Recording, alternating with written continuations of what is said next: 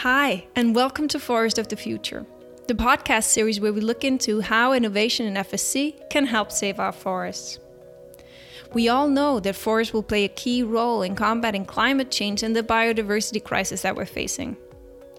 In this series, we explore how innovation, especially within tech tools, but also more broadly, can help us protect our forests and support the mission of FSC, which is to ensure responsible management of our forests worldwide. This episode is one that I've been looking so much forward to sharing with you, and it features one of my favorite ladies in FSC, the very talented and charming Vera Santos. When talking to Vera, we will move a bit beyond the tech realm and dive into what FSC is doing to increase the amount of smallholders and community forests certified to FSC worldwide. Smallholders own a large proportion of forests worldwide, but only a fraction of them are FSC certified. If we manage to get that share up, we could solve a big piece of the puzzle when trying to combat climate change. To make sure that FSC is fit for purpose for smallholders and communities, we have a specific program called the New Approaches, and they're trying to identify alternative solutions for these forest owners. Vera is the program manager for that initiative. This episode, like so many others this year, have been recorded online. When recording, we struggled a bit with an unstable internet connection, so you will, in this episode, have some interference and some background noise. I can only apologize and hope that you can still focus on Vera's very important message. And with that, let's take it away. Hi, Vera, and welcome to this episode on New Approaches. Could you start out by telling us in your own word what New Approaches is? New Approaches is FSC most recent project that focus on bringing more small forest owners and local and traditional communities into our system.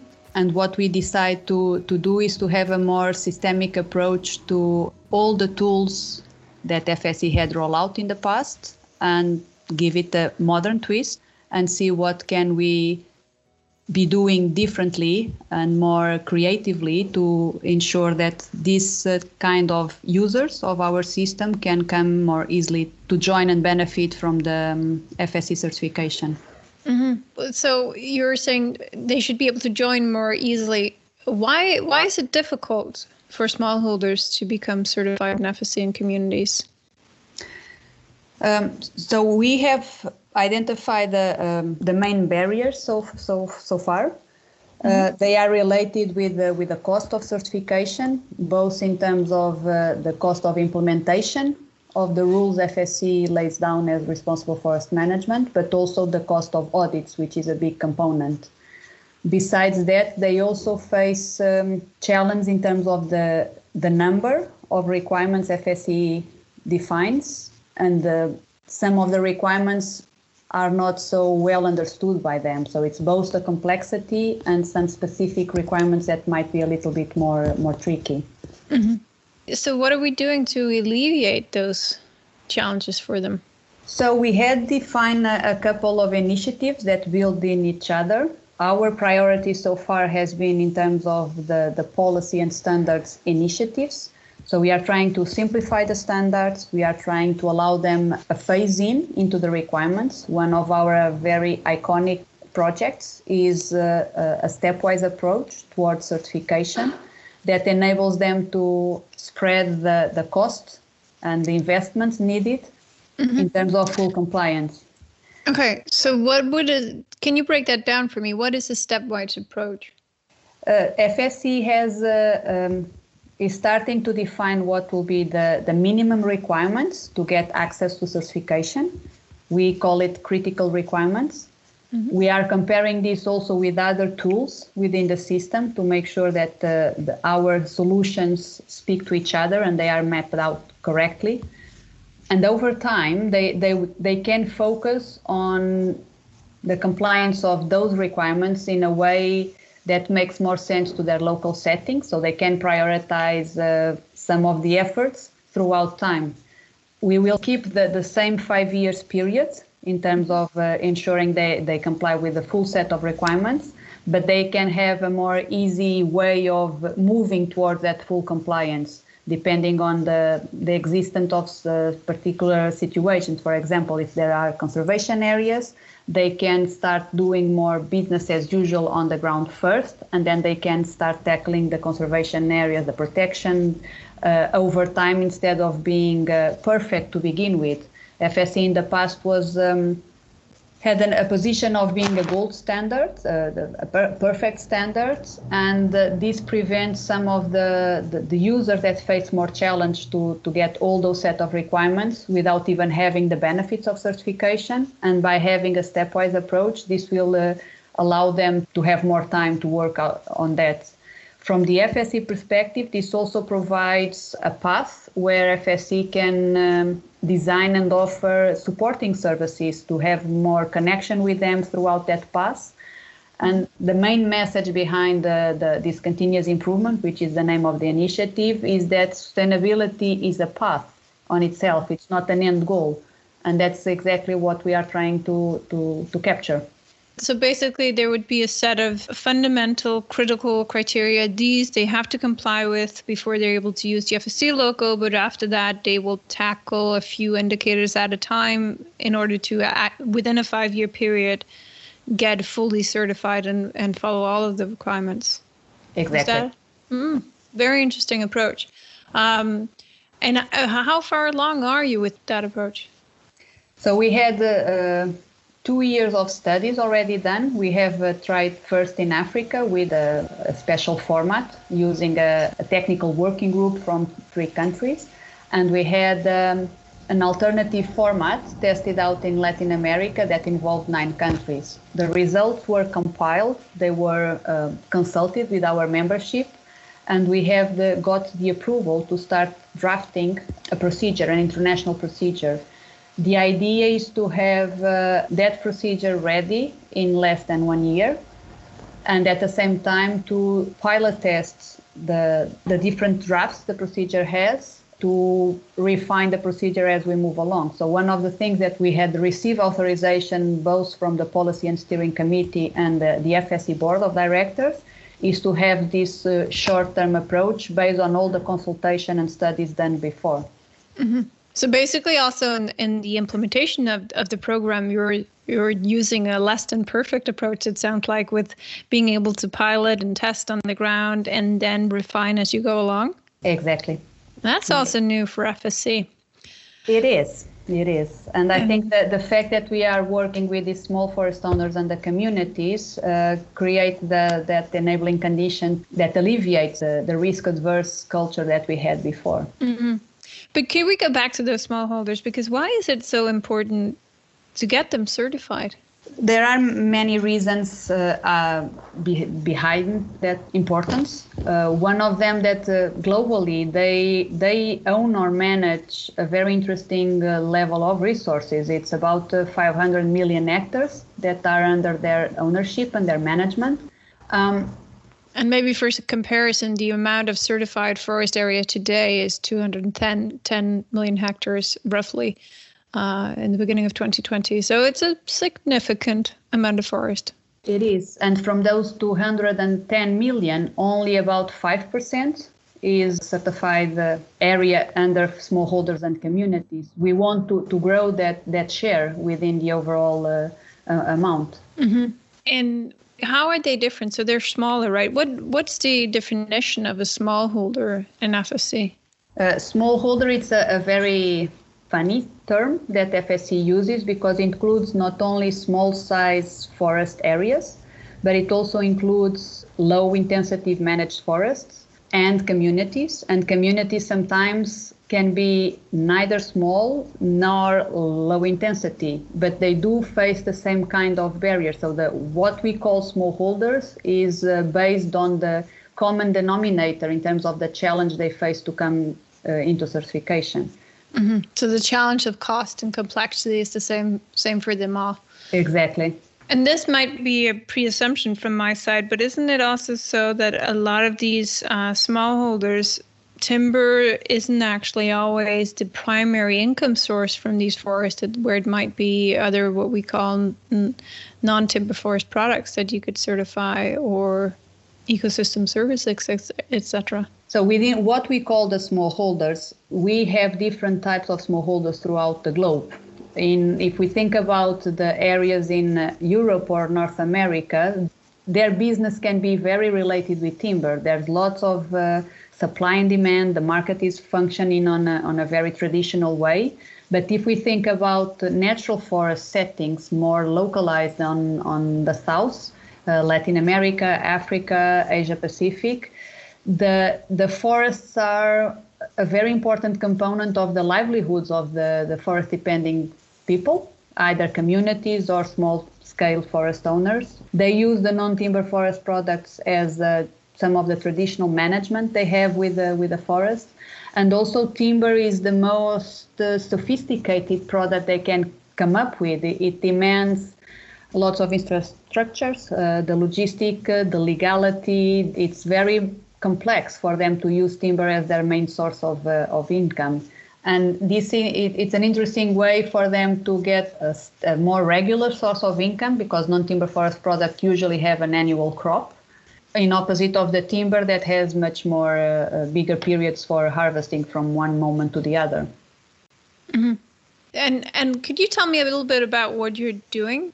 So we had rolled out more than 15 initiatives throughout the lifespan of this project. And they can be organized in two main components. So they are focusing on policy and standards in order to simplify and focus the requirements that are assessed when we are talking about smallholders. But they are also related with market access or business development, aiming to increase their share in terms of the sophisticated markets that do recognize sustainability requirements. We have pretty much, in the case of the policy and standards, explore the flexibility that the FSC system already had, refine some of the more important international standards that they can be applied, that, like the group standard that allows them to come together to certification and optimize the costs. But we have also tried some alternative ways of offering FSC certification. So we have initiatives that are being tested in limited locations, like the case of a program we are testing in the Southern Appalachian in the US. We have also tested simplified standards in Asia Pacific, target to the type of smallholders we can find. So in the case of the US, the rationale behind was to characterize the typology of the landowners there. It's a very specific setting. They have very little interaction with the forest. It's not forests that are managed very intensively. They probably will harvest once in 40, 60 years when they need the money for a wedding, university, a funeral. And those landowners have not been engaged with the FSC certification, even in a country like the US, where all the enabling conditions are there. They have strong forestry sectors, but nevertheless, these landowners were not able to be involved in FSC certification. So what we have done is to focus our requirements on the moment of the harvest, which we see as a window of opportunity to talk with them, to mitigate any potential impact an operation like the cut of the tree can cause in a forest area, and ensure that the quality of the overall forest in that region is maintained. It's a forest type that is very resilient. It's a region with good soils, good regeneration, and this also enables us to test an approach so radical in terms of reducing the number of requirements. In this case, it was a pilot test that allows also to assess the market implications with many safeguards while we roll this out. Mm-hmm. So the project is to allow them to have a very simple FSC certification that's only initiated that one time in the 60 years where they have to harvest. Is that how I should understand it? Yes. So this has two major differences compared to a normal certification. The standard itself is very simplified, and it also allows a temporary membership on the group. With the safeguard that we have implemented is that we wanted to work with experienced group managers and with experienced chain of custody certificate holders, that are very keen on keeping and contributing to the integrity of the FSC system. This allows to test if a simplified approach and the temporary membership in the group will make a difference. Will we be able to provide the necessary driver for these landowners to come into the system? And then if this is approved, this can be replicable in other parts of the US, but also in other parts of the world. To use the National Forest Management development process to be very refined in terms of categorizing a specific user or forest owner, and then use that classification in a way that can target the responsible forest management requirements to that type of user. So this temporary, could they do it more than once? I'm sorry for diving into this, but I just find it interesting. It's a completely different approach than what I've been used to thinking about FSC, because FSC is about long-term change of the way that you manage your forest. Would this be that you come in, you get certified temporarily within a group, but how would we know then over time how that forest is managed? In that case, we have includes a specific requirement where they will provide the boundaries of the management units that have been harvested, and the monitorization will be using other FSC tools that are currently being developed to assess that actually the assumption behind will be kept. Right okay, now, so yeah. We're using satellite monitoring actually to verify. Oh, exactly. We haven't yet discussed about the possibility of allowing more than once, but the lifespan that we are speaking about here, it's quite large. We are talking about 40, 60 years, so those management units will be very unlikely harvested in a short period of time. But that needs to be discussed once this pilot is transformed on a normal FSC possibility and a FSC solution. Mm-hmm. And what are the timelines for initiative like this one? In this case, it was a pilot test approved for 2 years. So the final results are due next year, and the first progress report will be presented this year to FSC board. How we envision this work area for the future is to make a pledge to the ground and say, okay, we have a couple of initiatives that are already ongoing and they are providing a good scaling up of the smallholders share, but we would like to hear more. So we will incentivize both our national office and other partners, other coalitions on the ground to come up with ideas that then we can assess, run it through our strategic filter, compare with other things that we are planning to do, and launching. So would that also mean that not all of these initiatives will be relevant and issued for the entire globe, but might be locally adapted and locally implemented? Would that initiative and that approach of enabling temporary allowance into the FSC system, because there's a very long span of time between harvest, and because everything else is in place basically for us to defend it as sustainable forest management, does that solution then only apply for that specific region in the US? Yes. Or would that be implementable for the entire globe? No, that solution will only be applied. That specific solution will only be applied for the US region, but the process behind coming to that simplified solution can be replicable to other parts of the US and to the globe. Mm-hmm. The temporary membership can be something that becomes international applicable if we are using this together with the GIS tools that FSC is also pushing forward. So what if you look at your initiative on a broader scale, how do they require changes to the normative framework, or are you just testing the boundaries of the framework to make it more applicable for smallholders? Both. The correct answer is actually both, because we work within our users, within the smallholders and the communities, we work with two main sets of policy and standards. The international ones, and this will require normative changes to those international standards.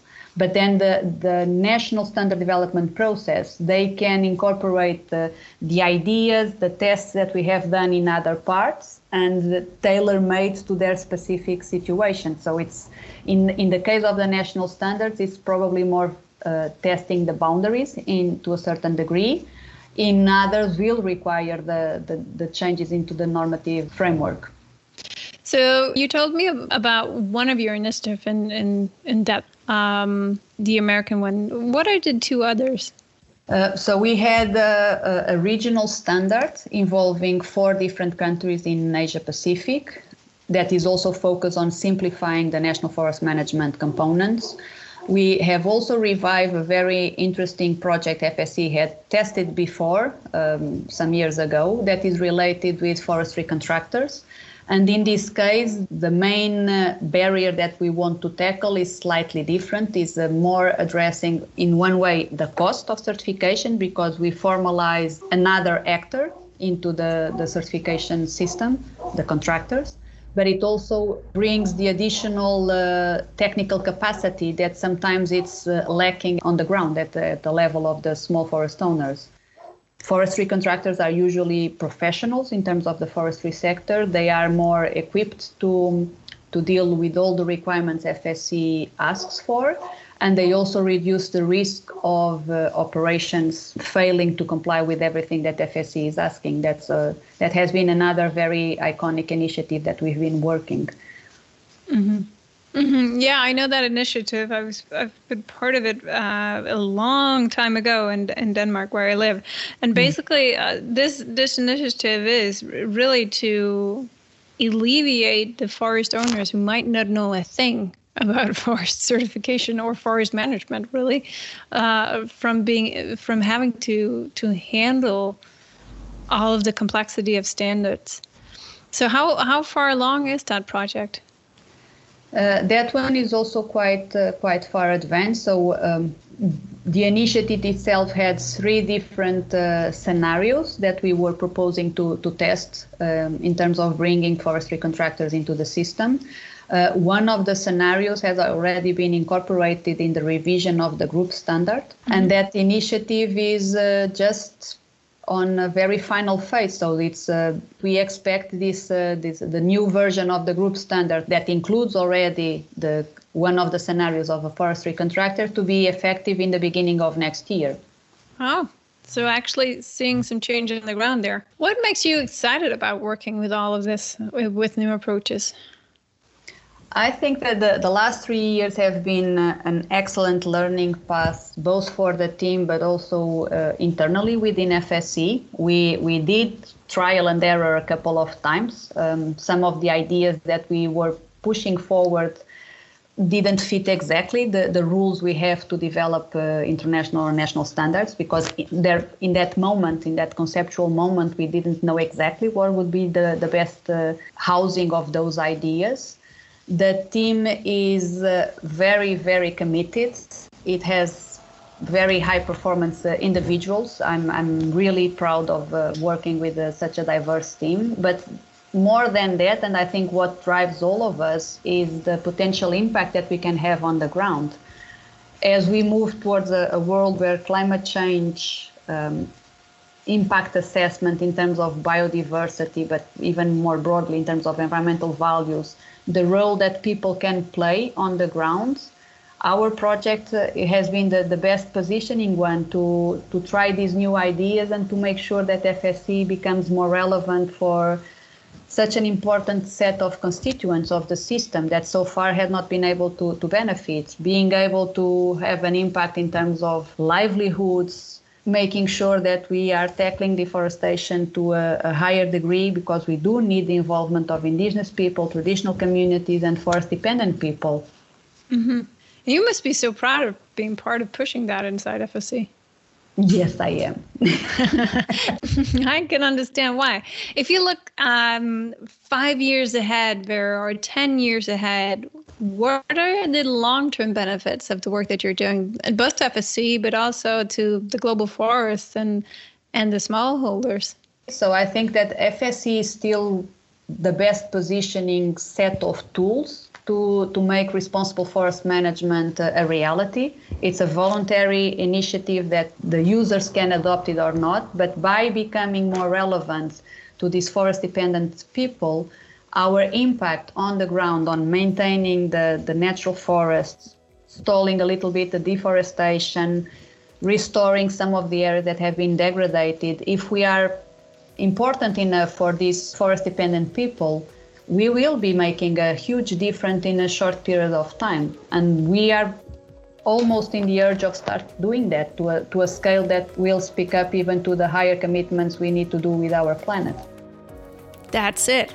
It's always nice to finish on a positive note, and the outlook of bringing real solutions to climate change certainly is one, if you ask me. Let's hope Vera and her team is as successful in their endeavors as they plan to be. If you want to get in touch with us or follow our work, I encourage you to join our LinkedIn group. It's called FSC Digital Innovations, and it's open for everyone. You can also always get in touch with me on digitalinput@fsc.org. I'm Laura Worm, and this was Forest for the Future.